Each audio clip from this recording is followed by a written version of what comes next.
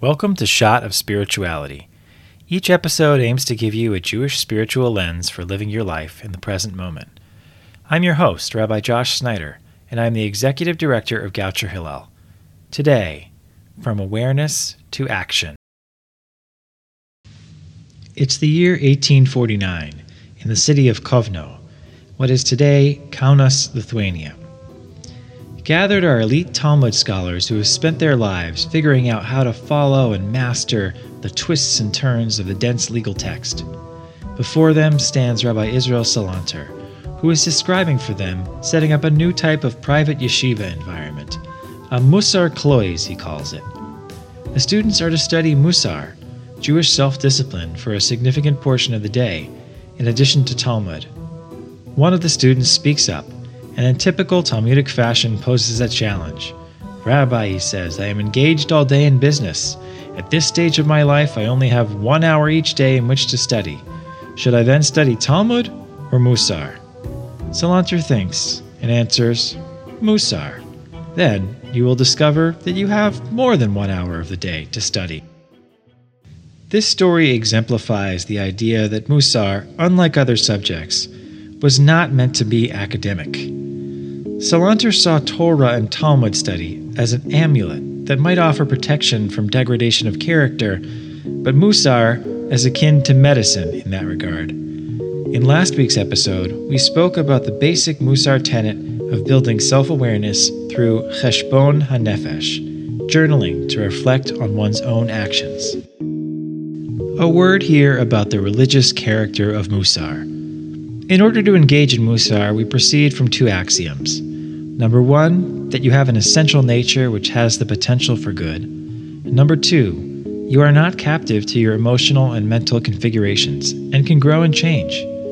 Traditionally, Musar works off of the idea that this character improvement proceeds via greater attention to proper performance of the commandments, or mitzvot, and includes work towards acquisition of awe of God and love of God, and ultimately affects a person's fate in Olam Haba, the world to come. It is my experience that while compatible and often useful, these concepts are not essential to the main aim of Musar, which is about improving oneself.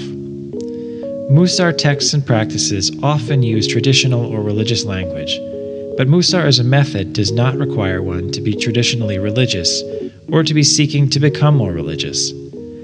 Today, we will visit several Musar practices, meant to be the tools with which the medicine is to work.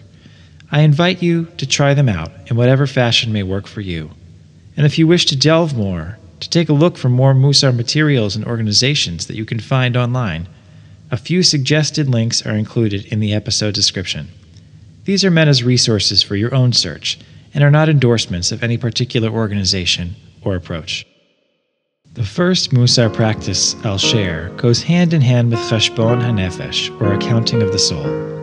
As we learned last week, Cheshbon HaNefesh involves focusing each week on a particular virtue, with a cycle of 13 virtues repeated 4 times over the course of a year, or sometimes 18 virtues repeated 3 times over the course of a year. Each of the classic Musar texts has its own iteration of these virtues, sometimes called sha'arim, or gates, but most often called midot, or attributes. It may help to use these 13, or in some cases 18 step programs, but you may want to create your own with awareness of your own attributes in mind. Once you have your list, you need to find a way to implant an awareness of a particular midah each day. In order to focus oneself on an attribute each morning, you choose a phrase, often a biblical verse or rabbinic saying, but it can be any words that work, that includes that phrase. Kind of a Jewish mantra, meant to be said or sung or chanted each day in such a way that we implant it within our soul. You can make up whatever melody works for you. It could even be a song that you know that sends the message that you need. Rabbi Salanter said that no matter what you do, the phrase should be said with intention, with lips aflame. An example for the midah of loving kindness might be Olam Chesed Yibaneh. The world is built on loving kindness. You might sing it like this. Olam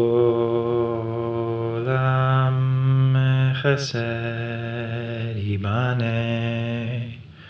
Olam Chesed Yibaneh. Olam Chesed Yibaneh. Olam Chesed Yibaneh. A second Musar practice is reading a text behit pa'alut, or literally reflexively. Often this is done with a study partner or a chavruta. One reads a classical Musar text or the weekly Torah portion, but as modern Musar teacher Alan Marinis describes, you don't just read through chapter by chapter as you would a novel. Instead, you dip in for just a few lines at a time. You read them, then you step back and compare what you find in the book to your own experience. You examine and discuss your own life in relation to the teaching, looking for ways in which you are or aren't fulfilling the ideas you've understood. You may want to take notes. This way, you not only absorb the substance of the teaching, but also gain insight into yourself. A third Musar practice is called a Kabbalah.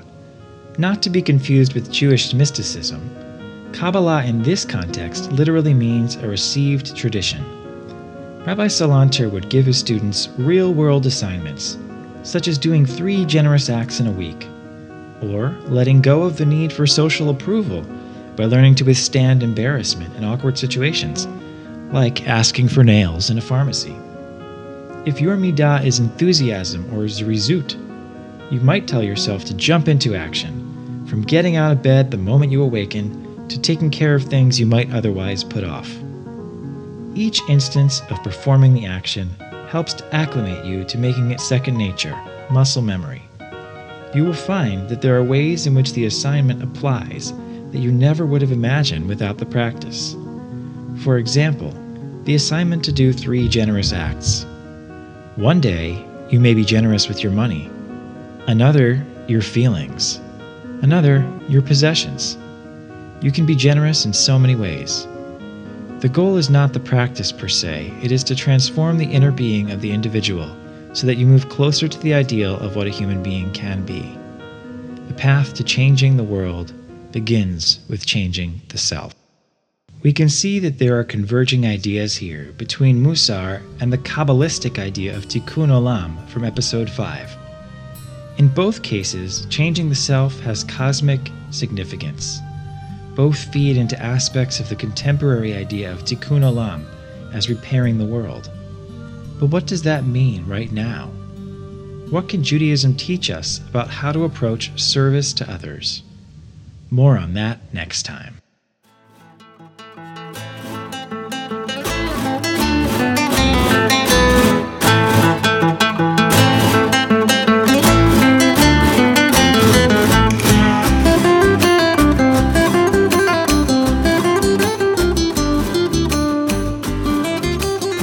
Shot of Spirituality is a short-form podcast from Goucher Hillel focusing on Jewish spiritual concepts. Brought to you by Goucher Hillel and written, hosted, and produced by Rabbi Josh Snyder.